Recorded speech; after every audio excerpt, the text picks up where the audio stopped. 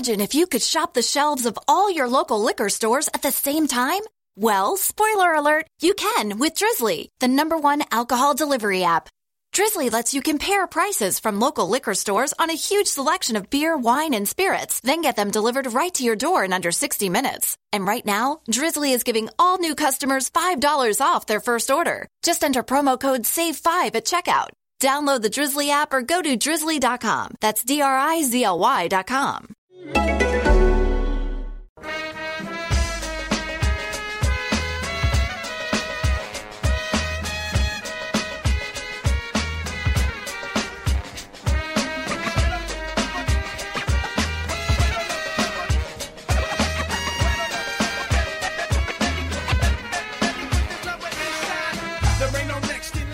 Hello, welcome to Golazo, the Mexican football podcast from the Football Grad Network. I'm your host, Bryce Dunn. And joining me, as always, is Manu Vet. Manu, how's your week been? Yeah, busy. I think we're all very busy right now on the Football Grad Network, aren't we? Because major deals, major transfers. Chris, of course, who covered the Keita story quite closely. Then we had Yarmolenko to Dortmund breaking. Got a little bit of an inside scoop on that one. And then, of course, 2 days left to the transfer window. We are recording on Thursday, a gegenpressing special, aren't we, Bryce? So I feel like it's been breathless this week, constantly. I mean, that's basically the reality right now for us, isn't it? Yeah, normally you would see a World Cup international break or whatever, a World Cup.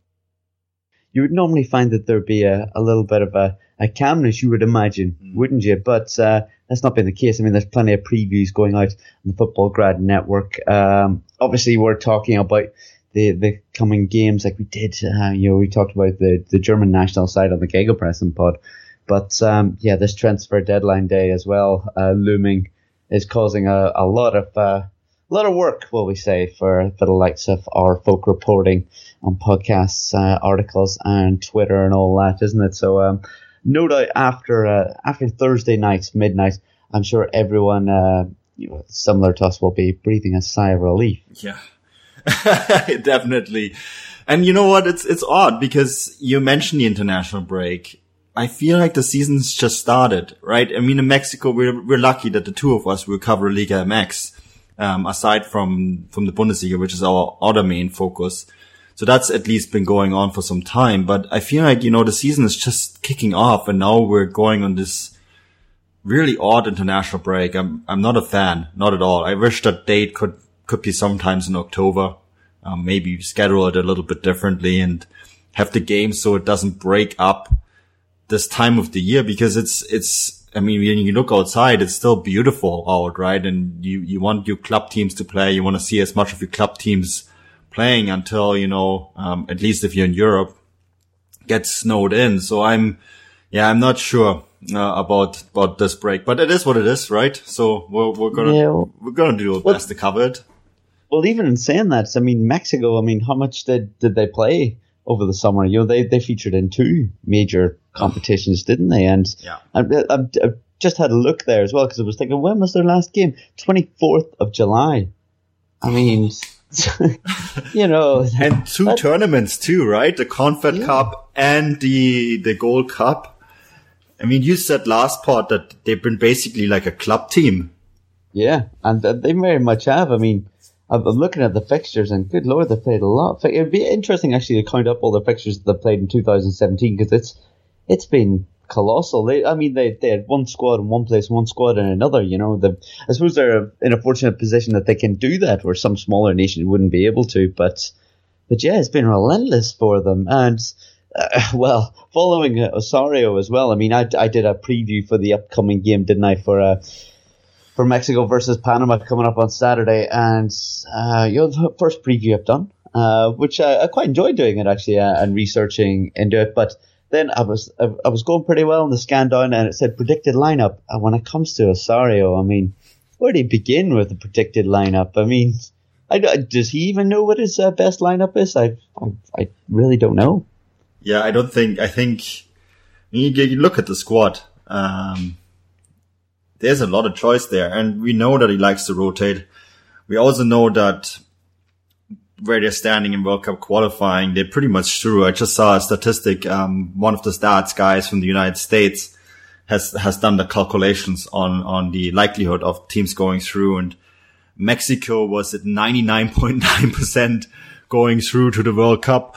I think, Osari can pretty much field whoever he wants and they will go through. But to go real quickly back to the amount of games they have played, Bryce, they had 20 games already played in 2017, and they have 4 games left. So they're going to have 24 games played by the time the year is over, which is, there is European leagues where you only have 24 games.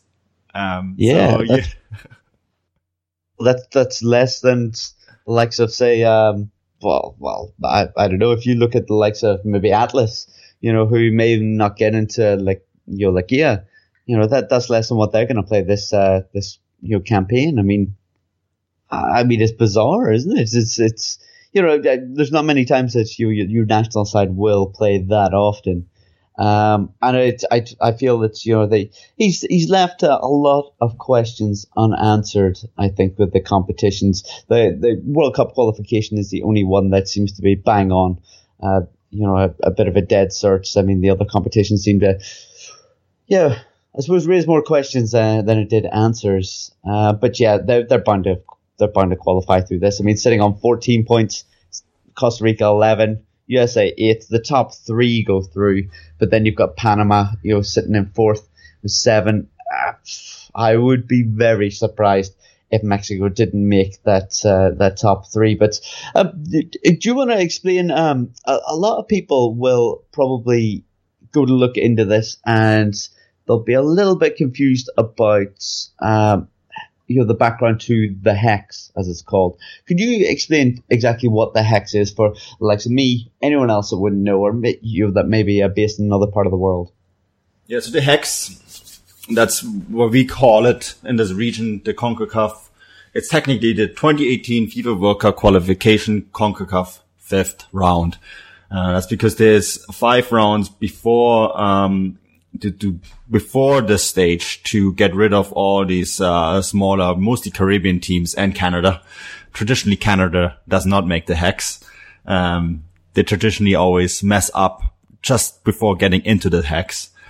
So it's all getting rid of all the Caribbean nations and traditionally Canada. And that makes up the 6 top countries of the CONCACAF who play essentially what is 3 direct World Cup spots and an interconfederation playoff spot. So the 4th place team will face off against a team from the AFC, the 5th place spot from AFC. So this is the Asian Football Confederation. And so you basically, what it is 3.5 World Cup spots. And in recent years, I believe the CONCACAF team has traditionally gone through. Mexico was in the inter-playoffs for the 2014 World Cup, and only thanks to the United States, something that's been a thorn in the side of Mexico for quite some time. They don't really like hearing that because the United States got the result that Mexico needed to basically advance, to finish 4th and get through. But, traditionally,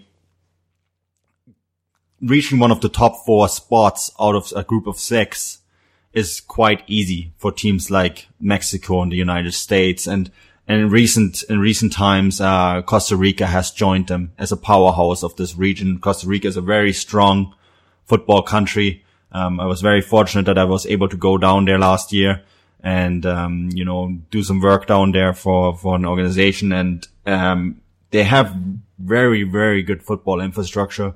For the size of the country, it's a very strong football country, very good league, as well. Surprisingly, there's some very good clubs that play there, and there are some very strong teams that do very well in the CONCACAF Champions League as well. So they have really established themselves as the number 3 in terms of not just the national team, but as a football country. And some of that is due to the Valve. So, those 3 teams, and you see that when you look at the standing and when you look at the statistic, and it's the the CONCACAF final round standings, and it's according to Soccer Power Index. Mexico has a 99.99% chance of going through. Costa Rica has a 94% chance of going through, and the United States has a 92% chance of going through. So, I mean, that explains it. But yeah, this is the final round of World Cup qualifying, and it's a World Cup qualifying stage that I would one day like to witness with the Canadian national team, because it's a lot of fun. It's very good football. Yeah, very much so. And I think it's a fairly exciting qualification group, really. You know, there's a lot of interesting sides in there, isn't there? But unfortunately, it's, you know, for entertainment values at this stage, it's all but concluded almost. I mean, I don't want to sound negative for anyone tuning in thinking that, you know, maybe Panama or Honduras may stand a chance, but it would take a bit of a miracle, I think. But yeah, let's slightly talk about the Mexico side going to face Panama and then Costa Rica. I've done a bit of a preview for Football Grad, may I say, but they seem to have a real concern at the moment as they have no fullbacks available, which I kind of originally I seen that there's a few articles wrote online and that, but it was when I looked through the squad and I was like, okay, he's a centre back, and then eventually I went, okay, they may have to do something about this. So I would imagine that Osorio will probably go from every previous games he's played 4 at the back, and maybe on this occasion they'll switch it around and play 3 at the back. I don't know whether we'll see the likes of Jonathan Dos Santos maybe take up a bit of a wing back position, sitting a little bit deeper than what he normally would. I would say that might be the case, and then Aquinas on the other side, because he's done that role a few times for them as well. So I would say that we'll probably be looking at a 3-4-3, and I would say that probably the usual suspects will probably be joining them up top. In that Vela will be there. I've said that, Vela and Chicharito, but one man that I think has really staked a claim in recent weeks is Chucky Lozano. He's made a fantastic start, may I say, to his PSV career. I mean, we obviously know him very well from his time at Liga MX last year, don't we, Manu? The most fouled man in the league, but he was a very explosive player. He likes to cut in from the left onto his right foot and really rifle at goal, and he seems to be doing that in Holland as well. It obviously is very early days, but it looks like a really bright future for him, and it looks like it was a step in the right direction for his career. We also talked about how Liga MX and maybe Eredivisie, you know, that they're quite a good stepping stone. They're both attacking leagues. They're talented in both leagues, but I think it makes a lot of sense rather than maybe going to the likes of La Liga, which is maybe a step too far. That would probably be the step that would come after this. But yeah, Chucky Lozano, three games he's now played for them. First game, man of the match and a goal. Second one was in the cup. I believe he scored in that one as well. And then the second league game, another goal. I mean, this one less fabulous than the last one. He kind of cut in, was there at the back post to tap in. But you got to be in the right place at the right time and you'll pick up these pieces. So Chucky hasn't always been in the starting 11 for Osorio. But, you know, if there's a man in form and has went about it the right way in previous weeks to get into that starting 11, yeah, you know, it's definitely Chucky at the moment. Manu, I mean, it's been a hell of a start for him, hasn't it? I mean, we've kind of said that in recent weeks, but he just keeps continuing on with that form. Yeah, and he's a popular man over in the Netherlands. So, you know, we suspected that he would do well in Europe. We were kind of surprised at first when he was heading to PSV, because we thought he would end up with Celta Vigo, right? Because that's Pachuca have kind of like this deal in place with them, so we thought that's where he was gonna go. But yeah, you know, maybe the Netherlands is a better place, and we talked about this a bit last week too, that PSV is a smart decision for young players from Latin America to go to. Most famously Ronaldo, the real Ronaldo. He went and played at PSV for some time, and really became a household name before he moved on to Barcelona, and that's the kind of club. They're very good at developing players and moving them through and also integrating them. And there is, of course, a bit of a culture shock. The Netherlands is a very different place than Mexico, but it's a very good place. I mean, I lived in the Netherlands myself. I've played football in the Netherlands myself. It's a country that's infrastructure-wise is one of the best in the world. It's a country where footballing-wise maybe still has the best education that you can get. The coaches there are on every level are very good, and it's a place where you really learn how to play football and you take the next step. And it's a very professional place too, in terms of football development. So I think personally, I always thought it's a very, very good place for him to go to. But, he's in the squad, obviously. But Bryce, Pizarro isn't. That's a bit of a surprise, isn't it? Yeah, very much so. I think he's, I think we both agree, don't we, that, he's a hell of a talent, and his form is strong at the moment. The only thing is, I suppose, maybe his club side aren't really doing the best, are they, in Chivas? A bit underperforming at the moment. They've only, they're yet to pick up a win yet, in the league. But he is one of the shining stars, one of the bright lights of that side at the moment. And yeah, very, very surprised by that. I think he'll be a little bit disappointed by that, and a little bit surprised. I mean, he's 23. He's got plenty of time in his career, but yeah, he's been playing really well. I'm a bit baffled by that. I think that was probably the first surprise, or biggest surprise, what we say, in the squad. That he wasn't included. I mean, Manu, you must be just equally as surprised, right? Yeah, I am. I thought that maybe it's because of the problems that Chivas have at the moment. I mean, we'll want to talk about that a little bit further down, but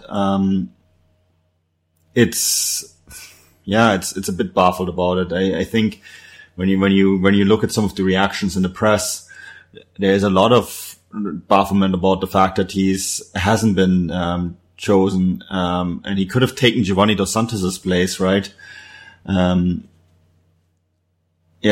Because, Giovanni Dos Santos only has picked up, reading this right now, he's only picked up 1 assist and 0 goals since they played the US national team. And Pizarro has been a lot better. I don't know. It's an odd one, but Osorio is Osorio. Yeah, it must be down to the club. Just the club performances. I mean, I still think he's been pretty strong, to be fair. A little bit baffled by that. I mean, yeah, I think that he may be frustrated at Jesus Corona being called into the squad again. Though, in saying that, the Porto winger did score against Braga in his last appearance. So he is in a bit of a rich vein of form at the moment. He's played 4 games for Porto this the start of this season, and featured highly, obviously, for them last year. But he withdrew himself in the last few games when he was called up, claiming it was for family reasons. But apparently, it was a little bit hazy on why he was excluding himself. I think there's quite a few question marks over that, and he seems to have just walked back into the side. The only thing is, he is on good form, so it's hard to then argue against that one. But yeah, why Pizarro's not in the sides? Well, only Osorio will know, and it's hard to predict what's going on in his head at the best of times, if I'm being honest. Mm-hmm. Yeah. But do you see Panama maybe causing an upset in this game at all? Ooh. That's a good question. I mean, I've seen Panama, and they are a very difficult team to play in Panama. And maybe a bit of background. It's another one of those CONCACAF, the HEX. It's a very difficult group to play because, especially some of the smaller countries in Central America, they bring out all the stops to make life difficult for the away side. And I'm talking fireworks in front of hotels and, buses missing the airport and traffic jams caused so that you wouldn't get there in time and referees that only seem to be a little neutral, and it's wild. It's really wild. But this game is at the Azteca, right? So I think if you go down to Panama, that's a very difficult place to play. Costa Rica is difficult to play. The United States lost 4-1 there. I know that even though that's now the new stadium in Costa Rica, the old stadium, the Saprissa, that place was a cauldron. In fact, a little anecdote, the Saprissa, when you stand on the stands, it's two very high concrete stands on each side, and they seem to almost float in the air. And when the people bounce up and down, the entire stadium swings. You can feel the stadium underneath your feet swinging. And, it's a reason why they built a new stadium in that city. But, you play in places like that, and they don't look huge in capacity. Honduras is another very difficult place to play. I was fortunate and unfortunate at the same time. I was supposed to go down there and cover Canada against Honduras. I ended up not going because it's the murder rate in some of the cities in Honduras are higher than in Afghanistan. So, it's not a safe place to go. And the stadiums there are explosive. So, there's a few of those places where you go. It's very difficult to play, but, this game is in Mexico City. So, the Azteca will be full. The Azteca will be loud, and I'm pretty sure Mexico will annihilate Panama. Yeah, my preview, I give it a rather kind 2-0 to Mexico. I could see it being higher than that. But the fact that they're all but qualified in Mexico, I thought maybe they won't have the urgency that they would normally have, maybe. I think the second game over the weekend for them, coming up against Costa Rica in Costa Rica, that'll be more of a challenge. I mean, Costa Rica are sitting in second. Maybe Costa Rica will have it in their heads that they want to finish first. But I think most importantly, they will be thinking that they want to obviously confirm their qualification, but probably finish above the USA. I think that would be a fantastic achievement for them. That might be the Football Ground Network game to watch, actually, of all the games that we're covering. That might be the one that you should tune into. That should be a very good game. I feel.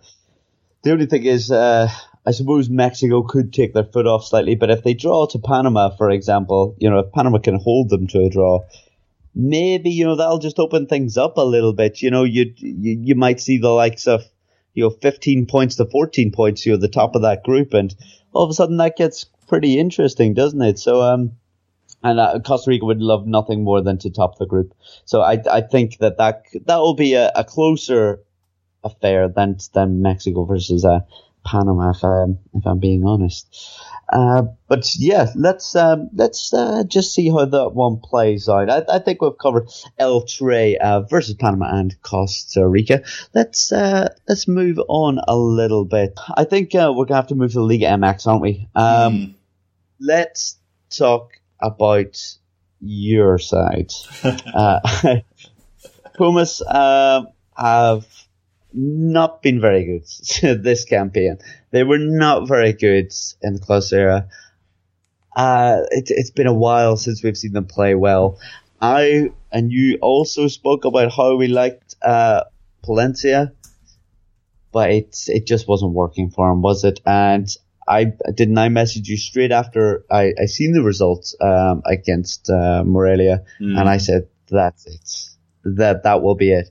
And right enough, it was. And yeah, it was very much a matter of when rather than if, wasn't it? Which is a shame. It is. But, the writing was very much on the wall. I'm surprised, though, because they signed Marcelo Diaz, right? And they didn't really give him a chance to experiment with Marcelo Diaz in the squad. And I thought that they would maybe, because the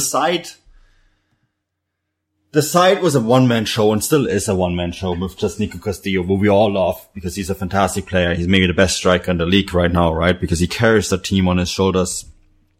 And there isn't much else. And they brought in Marcelo Diaz to basically support them and bring in some leadership and help the team overcome this issue or the problems that are currently going on. And I remember when we talked about the result, and I said to him, like, no, they're going to give him one game with Marcelo Diaz and see how that goes. And I think the next message I got from you is, they fired Palencia. And I'm like, yeah, there's that. It is tricky. Maybe they figured that it's time for like a new beginning, right? To set up the side differently, even with the signing of Marcelo Diaz to change things up a little bit, with a new head coach. Now, we don't really know who is going to be, the new head coach. We'll see about that. The side is run, of course, by an interim right now. So yeah, a bit up in the air. I'm curious to see actually, what's going to happen to Palencia. Because I'm pretty sure he will have a future in the league. He's very talented. He's a very good coach. And, I'm pretty sure that someone pretty soon will pick him up because obviously there was issues, but you can't really blame him for lack of squad depth. Yeah, that's it. Palencia will have a bright future ahead of him, I feel. I think probably the best thing for him, go and get more experience. It might be you drop down to Senio, but that's fine. I think, working your way up like that, gaining experience is only going to be a good thing. I mean, it's all very well when you picked up a system, or figured out a system as a coach, that can help you win. But then when things turn, sometimes it's very hard to get out of that rut, to lift your players and to come up with another solution. Unfortunately, he was unable to do that at Pumas, and I feel that he needs to go to a club and almost work on that. We see it all around the world, don't we, where coaches all of a sudden get figured out, and it's how you react to that, and problem solve to that. I think, and I think that'll be something that he needs to go and do. So it will be interesting to see where he appears again, because he's young. He should have quite a few more years in him. So I hopefully this doesn't damage his reputation and his maybe his confidence, in going to pick up other jobs, So it should be an exciting one. But unfortunately, Pumas couldn't even get to winning ways this weekend either. I mean, that is the irony of it, isn't it? Yeah, that's it. I mean, you look at interim coach is former Argentine central defender Sergio Eguia. I think that's what it's pronounced, Eguia. But yeah, he's got plenty of coaching experience. But it seemed like I caught the game. You caught the game, and it was dire, wasn't it? I mean. It was the worst of all the games that we've seen of Pumas. I would say that's probably was the worst. It wasn't. Interestingly enough, I decided to, which you'll see in my coming out to my Liga MX my numbers article this week. I actually looked at the average player position in Palencia's last few games before this, and yes, it was Sergio Eguia's first game in charge. And I point out on there that maybe in the first game in charge, he just wanted to stop the rut. He wanted to, get a point on the board, stop the losses. And he actually, the player position that he played was very, very narrow, really narrow. They were quite deep, and there was virtually no one on the wings. this is obviously a one-off. Will he play like this for the rest of the campaign? Probably not, no. But it was as negative shape as I've seen from Pumas. We all know that Palencia like to play a rather direct way of play. But, I mean, even at his roughest times, there was more positives than there were in this game. And not to take away from Veracruz, they will take a 1-0 win. But they didn't have to try very hard to do it. They got the goal, more or less shut up shop. And Pumas just didn't offer anything. And Veracruz aren't a good, well, that's unfair. They have been pretty decent this year, but, they're not a team that will blow you out of the water. They're not one of those super exciting teams that we have in the league. No. They are playing for survival. We're going to touch on that in a moment too, but it's a beatable side. That's what I think. And, I'm not sure, but they have Nico Castillo, of course. They brought in Marcelo Diaz. They now fired the coach. They have basically done 2 out of the 3 things that need to be done. They have added more leadership to the squad and they have fired a coach. Now, of course, if Egea is going to be the solution long term, that remains to be seen. But we have 2 days left in this transfer window. I think there needs to be something done. They need a creative midfielder. They need maybe even 2 creative midfielders, to be honest. They need another striker to support Castillo, because without Castillo, they're dead in the water. So I think they need to go out shopping. They need to bring in some players and just revitalize that squad, because the way it is right now, that is not a team that's going to be competitive in this league. No, I don't think they're going to be competitive. But if we talk about Veracruz are a side that are beatable, as you said. Would you say that Pumas have a better or worse squad than Veracruz do? Right now, no.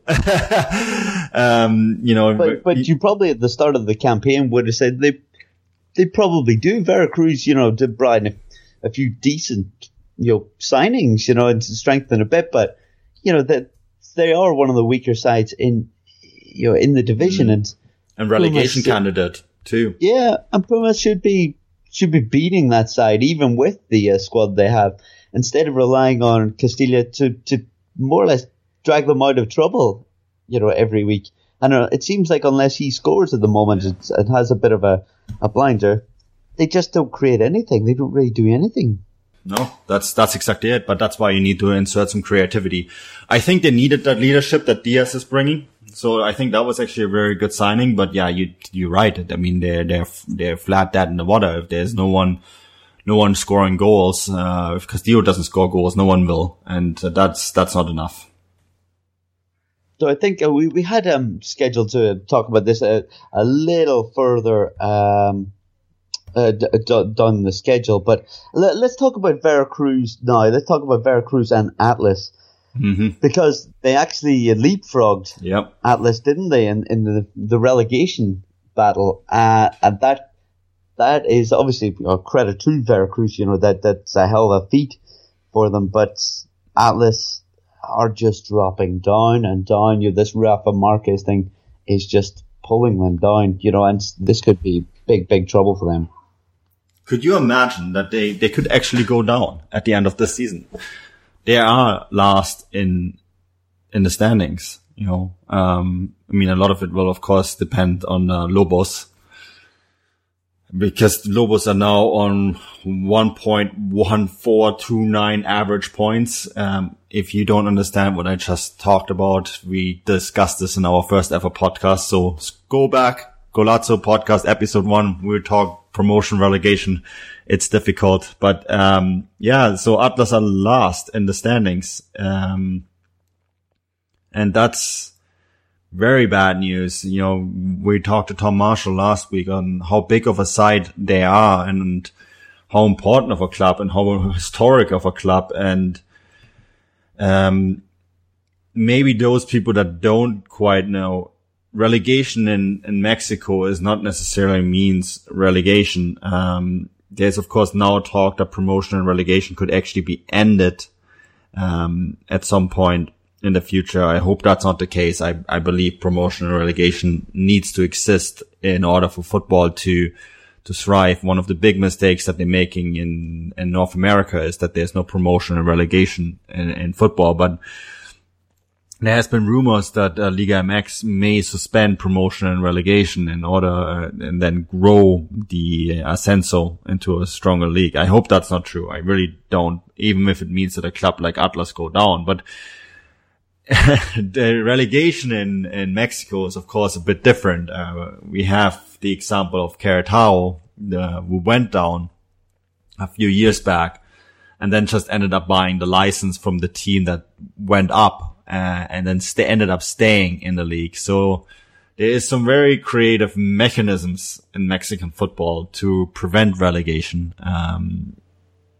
So we'll see if that would actually happen. But I mean, you look at this Atlas side now, they should not be in this trouble. And it really seems that they've been kind of collapsed after this whole Rafa Marquez story. Remember, like, when was it? 3 weeks ago, we talked about how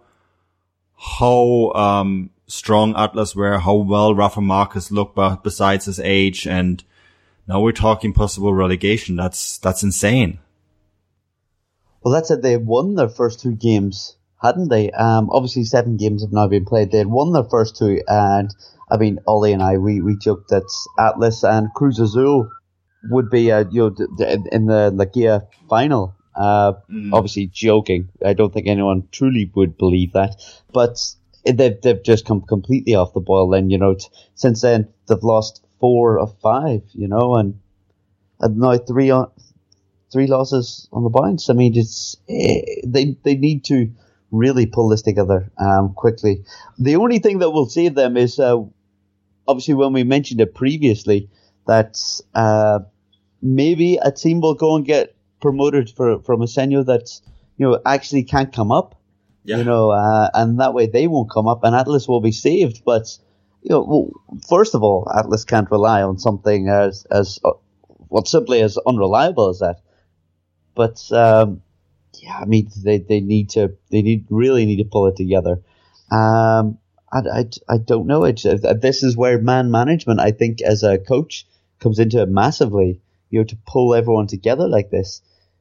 Because obviously, yes, one player can be vital for a side, especially one as important and influential as Rafa Marquez. But, really the rest of the team should be pulling together to try and resolve this issue. And they just don't seem to have any answers at the moment. But it's a dangerous spiral, Bryce, because it starts with that, right? And then you're in the shock, and then all the team spirit, and all the team attention goes towards Rafa Marquez and the potential fallout on that. And then of course there's doubt in the club structure because, we're going to have an article out on what happened to some of the Colombian teams, that ended up on the Clinton list. The one personality being involved in this can have major implications for an entire side.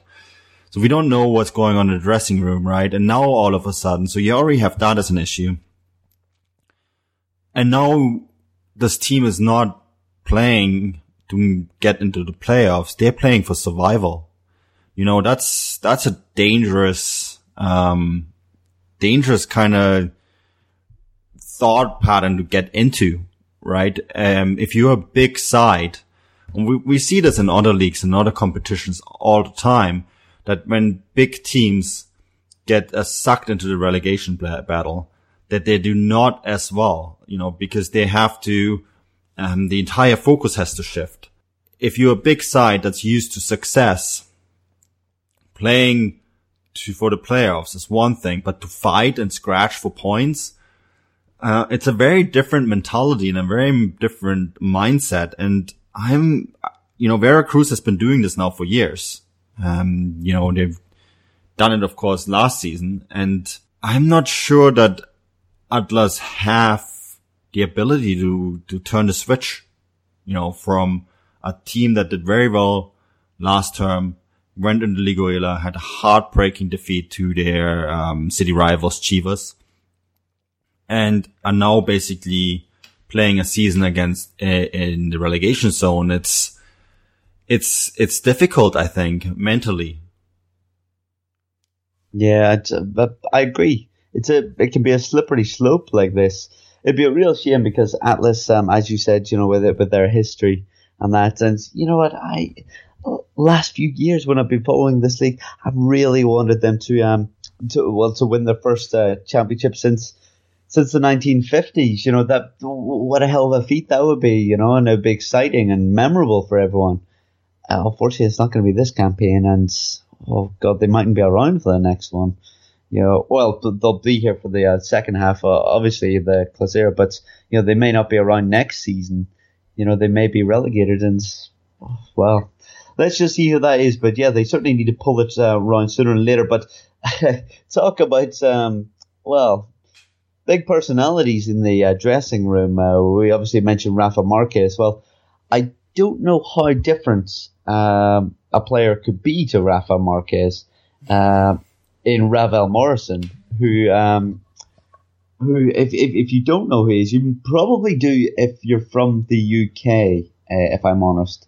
Manu, you knew very little about the player, which I can't believe some of the stories you've been telling me. I can't wait for you to tell them on the pod. He is something. I mean, Ravel Morrison. The first time I heard of him, he was at Manchester United. He was to be the next big thing. He's still a young guy in 24. Plays in midfield. He's been around to a few clubs now, but he was originally at Manchester United. Didn't actually make a first team appearance for them. But Sir Alex Ferguson described him as the greatest youth player that he's ever seen at the club. And he's seen Beckham, Scholes, Giggs. He's seen many players come through, hasn't he? And he was there for obviously many, many years. The problem with Ravel Morrison is his attitude. His attitude over the years has been appalling.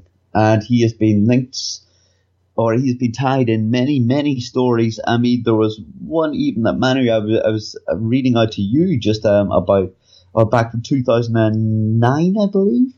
So he must have been very young, where he was pulled over in a car with two other fellas that had guns and drugs in it. And there were stories like this for years and years. He went to West Ham. He played some games there. He showed promise. Birmingham, he showed promise on loan as well. But,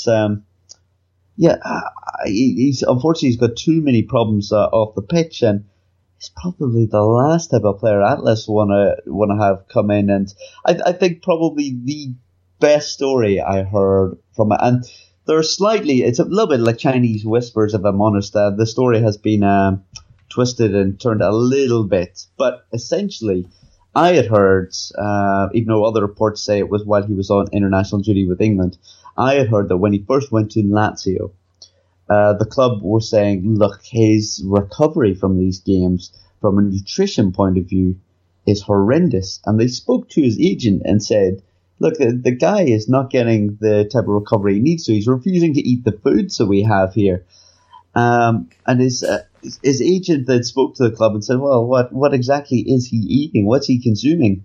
And they said he won't stop eating Mars bars, which is like a Snickers to anyone in the US without the nuts. So a bar of chocolate. So the only nutritional thing in the chocolate bar is already out of it. Yeah, and even at that, I suppose we're really clutching at straws, aren't we? But yeah, so take any type of nutrient you may get from a Snickers bar, and yeah, that's going to be minimal. And he was having these bars of chocolate, eating them relentlessly. And apart from that, the only thing he was drinking was Lucozade. Which do you have Lucozade no, over across the world? That's a UK thing, so you will have to explain that one as well, Bryce. Lucozade is kind of halfway between Red Bull and even a less healthy version of maybe Gatorade or something. The FA recommends it. Yeah, which is madness.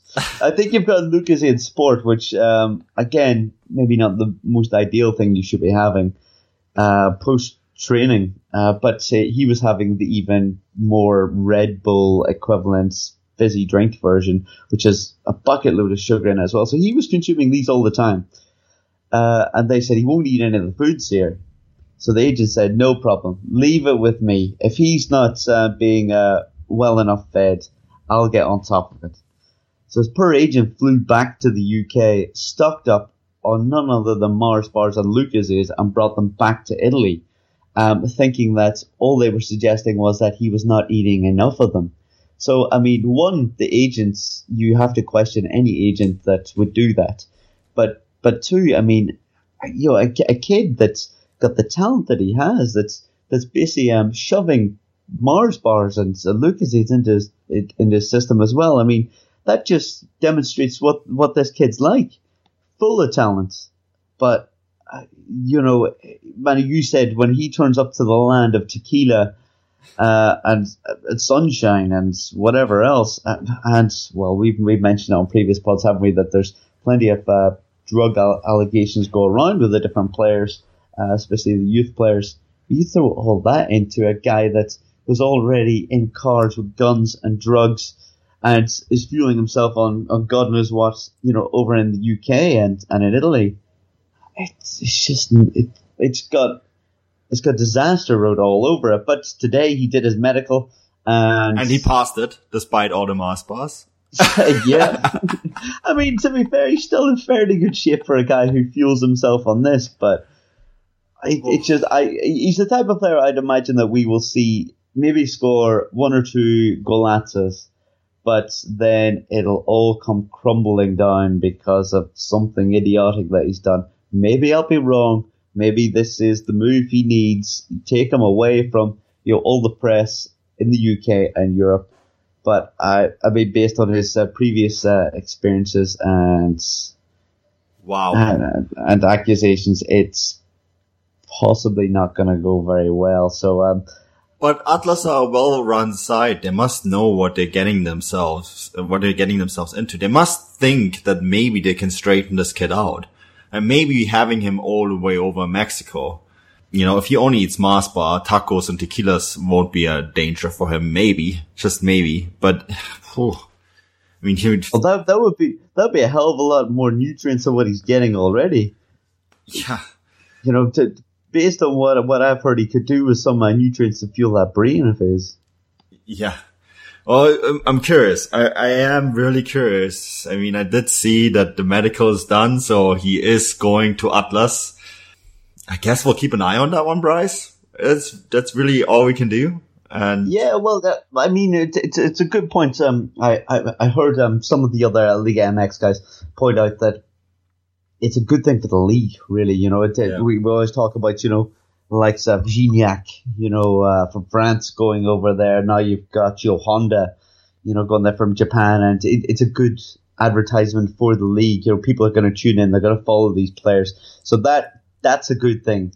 It might be a good marketing tool for Atlas, but yeah, it could come at a cost as well. He hopefully it'll be able to straighten him out, and we'll be able to get the best of him. Because if they can get the best out of him, unlike any other clubs being able to, they could have a hell of a player on their hands. The talent is there. Yeah, and he's only 24, so there is still time.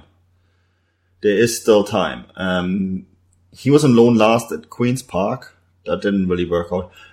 That's actually a phenomena that maybe one day we need to discuss. How do Queen's Park always end up with players like Rafael Morrison? That's something that just baffles me. But yeah, I can only imagine that, you know, the likes of they had quite expensive backers, didn't they, for a few years, and they're based in London. Oh, I don't know. But yeah, not a dangerous place to be for a guy with too much money and not enough to do.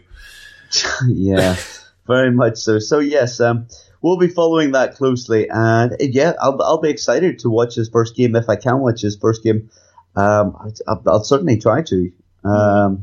It's just for the phenomena. He could end up being a hero, but let's just wait and see how that one pans out. It'll definitely be an interesting one. But Manu, we talked a little bit earlier about Cruz Azul. We've kind of mentioned them a few times the last few weeks, last few pods, haven't we? And about, yes, they're always seen as a bit of a joke club, but they are one of the original Big Four sides. They just haven't performed very well in recent times. But yes, they may be drawing a lot of games at the moment. They've drew 5 of their 7, but they're still unbeaten.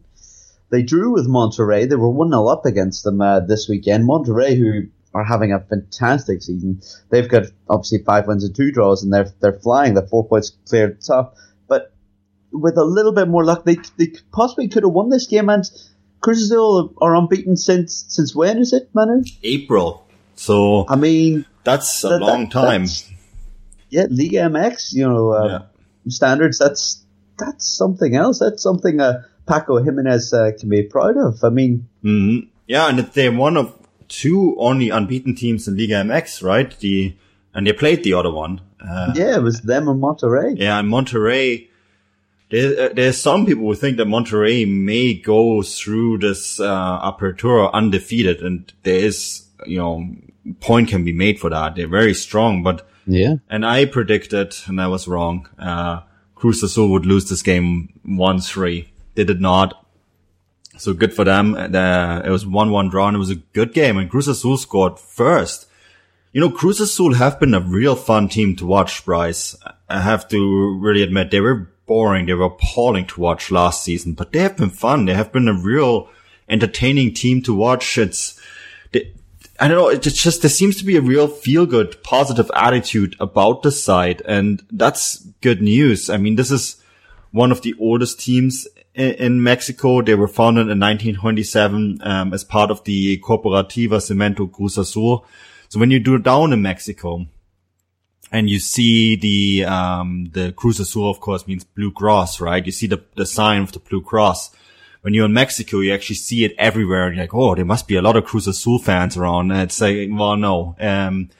It's how do I explain this the best way? It's the equivalent to Bayer Leverkusen. It's a company team, founded as a company team, and but still managed to be a real traditional club at the same time. So that's why you see the logo everywhere. It's not the logo of the team, it's the logo of the company, and a very strong and powerful company in Mexico.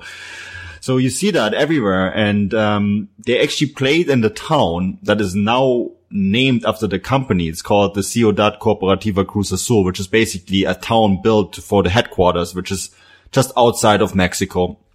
But they moved the team in 1971 to Mexico City, which makes sense. It's a bigger hub. There's more people there. There's bigger facilities there, and they had their own stadium there. Although they're going to move to the Azteca in 2018 to do share with Club America, which makes sense. It's a big facility. There's enough room to develop for 2 teams there. But yeah, so it's really nice seeing them somewhat, shaking off this mantra of not winning anything. The last 2 titles, of course, were the 2014 CONCACAF Champions League title, and then 2013 they won the Copa MX. But they haven't won a league title since 1997, which is, of course, where the jokes are coming from, right, Bryce? Yeah, unfortunately, I support a club in England, which it goes even further back from then. But meaning I can sympathise with them. Unfortunately, my English side haven't quite stooped as low as Cruz Azul have over the last few seasons, but. Yeah, I totally agree. I think they've been an entertaining team to watch. I think they've invested very well in the side last year. I mean, they drew a lot last year.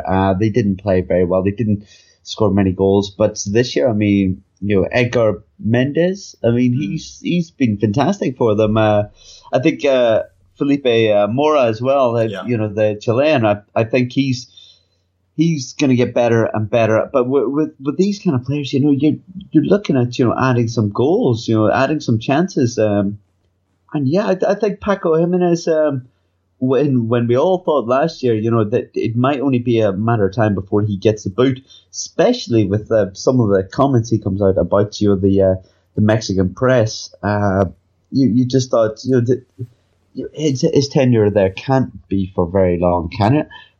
Actually, some are suggesting with him making these comments, I've actually distracted from the squad, and I suppose, in the equivalent in Europe, I suppose it's something that you see the likes of Jose Mourinho do. Jose Mourinho do. On quite numerous occasions. He's always saying outlandish things. Even when his team play badly. So you're more focused on him, and maybe that's something that he's done, and in time, actually, that's worked to their benefit. Because will they win the championship? I don't think they will. I think it's a step too far, but yeah, they're having a good campaign. I think I've enjoyed watching them as well. I'm surprised as anyone else. Yeah, no, absolutely. I agree. I think maybe they're for real. Keep an eye on that, I guess, Bryce. I think that's something that we have to watch because, it'd be nice to have them come back. But I want to point out something nice. We said we were slowly but surely running out of time, but there is a new league in Mexican football, and it's doing really well, isn't it, Bryce?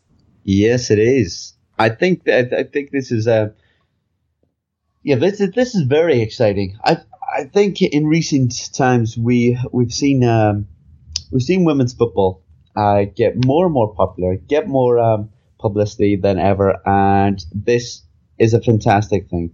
I think that they deserve to be broadcast and covered as much as any of the other leagues, because some of them have some fantastic players, fantastic teams, and great to watch, great on the eye, and yeah, they seem to have really headed off in Mexico. We know that obviously in Mexico they love their football, they absolutely love it, but we're even seeing attendance levels, soar at the moment.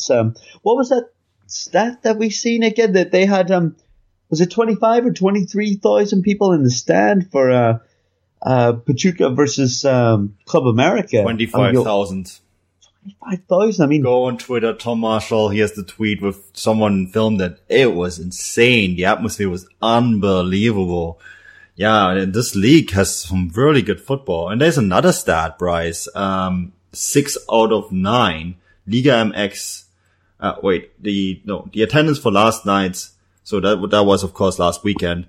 Pachuca versus America game was higher than of 6 out of the 9 Liga MX male games. So that's pretty good. I mean, yes, yeah. It's growing, but that's some really decent numbers. And, the Mexican, the FMF, the Mexican Football Federation, they, in the past, what they had an association agreement for women's football with the United States that every team in the United States had a certain amount of slots where they had to reserve for Mexican players. Canada did the same thing because those two federations were cheap to have their own leagues. It's called a cattle black because that's basically what happened. They relied on the United States to build a league. So, Mexico finally, the FMF has finally created a women's league this year with 16 teams. They all branded after the existing Liga MX teams. And it's been going really well. This has been a very good league, and it's something that we're going to keep an eye on. We really want to bring in the future, or in the very near future, a guest who can talk a bit about us as well. I think this is exciting, and I think it's very good because, the growth of the women's game, especially in a place like Mexico, is fantastic, and it shows that they can develop a fantastic women's league without the help of the United States is just as well. Yeah, it's fantastic for the game there, and I think obviously the US is very popular in the women's scene, soccer, and I can only imagine it's going to be exactly the same in Mexico, and the popularity of this league is only going to be great for the young women out there that want to have a professional career in football, and to then go and feature for their country one day, maybe at the likes of the World Cup and stuff. So I think it's brilliant news. It's quite refreshing, isn't it? And yeah, guys, keep an eye out because I have a feeling that we may report every so often about this because it's only going to grow more and more. And to be honest, I am eager as I'm sure you are, Manu, to maybe watch a game or two as well. I mean, at the moment, I struggle enough to get some of the Liga MX games, but if I have the opportunity to watch some of the female games, I'll certainly be tuning into that. Yeah, the level of it is high, so yeah, absolutely. Same. I'll definitely try to catch a few games. Yeah, well, but certainly, we'll certainly try and cover that a little bit more. In fact, maybe in a few weeks, maybe we'll try and get a specialist in the league on. That would be something else, wouldn't it? Yeah, definitely. But yeah, I think there's plenty more we could talk about, but I think that more or less brings us up to the end today. We've babbled on enough. Obviously, it is international break this weekend. I think Manu's right. Try and tune into Mexico away to Costa Rica. I think that could be a fantastic game to watch. That'll be the second of Mexico's 2 games over the weekend. No doubt on Footballgrad, we will have a preview for that, as we do already have a preview for the Panama game and many of the other games happening around the world. But Manu, would you like to draw the attention to anything else going on this week? I think there's going to be maybe transfer special pods and all sorts. Just Gegenpressing is the special right. We're doing that on Thursday. So recorded Thursday. It will be out Friday morning UK time, I believe. And then we'll have a bunch of games previewed for Footballgrad, Fußballstadt, and Footballsidage. So you can find those all very easily on the Footballgrad live Twitter feed or on Facebook. We are also on Facebook and we are on Instagram as well. All of that, just simple Footballgrad. And I am also trying, and we should probably do this every week. Please, if you like what you hear, if you enjoy our podcast, go to iTunes, leave us a little rating. It helps us significantly to grow, grow this show and bring it to more listeners. Yeah, definitely. And no doubt we'll have Javier, Ollie, and maybe a few other guests coming up in the next few weeks for you. So definitely tune into that. Apart from that, try your very best to enjoy the international break. I've been your host, Bryce Dunn. You can find me on Twitter at BryceDunn11. Apart from that, everything else will be on Footballgrad Live on Twitter.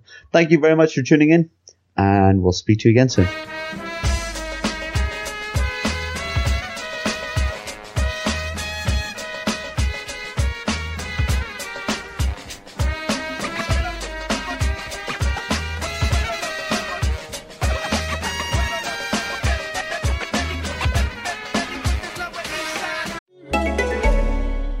One gift that never gets returned? Trick question. It's 3 gifts: beer, wine, and spirits. And with Drizzly, you can send the gift of drinks right to your loved one's doors. Drizzly lets you compare prices from local liquor stores on a huge selection of beer, wine, and holiday spirits, then get them delivered right to that lucky someone's door in under 60 minutes. And right now, Drizzly is giving customers $5 off their first order. Just enter promo code JINGLE at checkout. Download the Drizzly app or go to drizzly.com. That's DRIZLY.com. It wouldn't be the holiday season if there wasn't candy, right?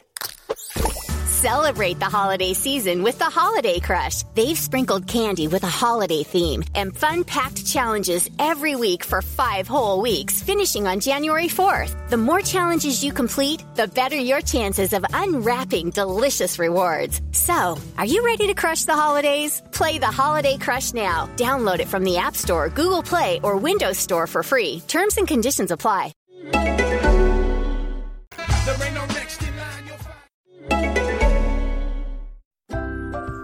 Today's sponsor is brought to you by Nature Made, the #1 pharmacist-recommended vitamin and supplement brand. Nourish by Nature Made is a personalized vitamin regimen that removes the guesswork of selecting supplements that are specific to you. Backed by 45 years of science, delivered right to your doorstep, and costing on average less than $2 a day.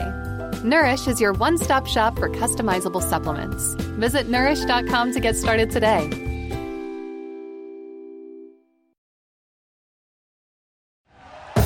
Thank you for listening to Believe. You can show support to your host by subscribing to the show and giving us a 5-star rating on your preferred platform.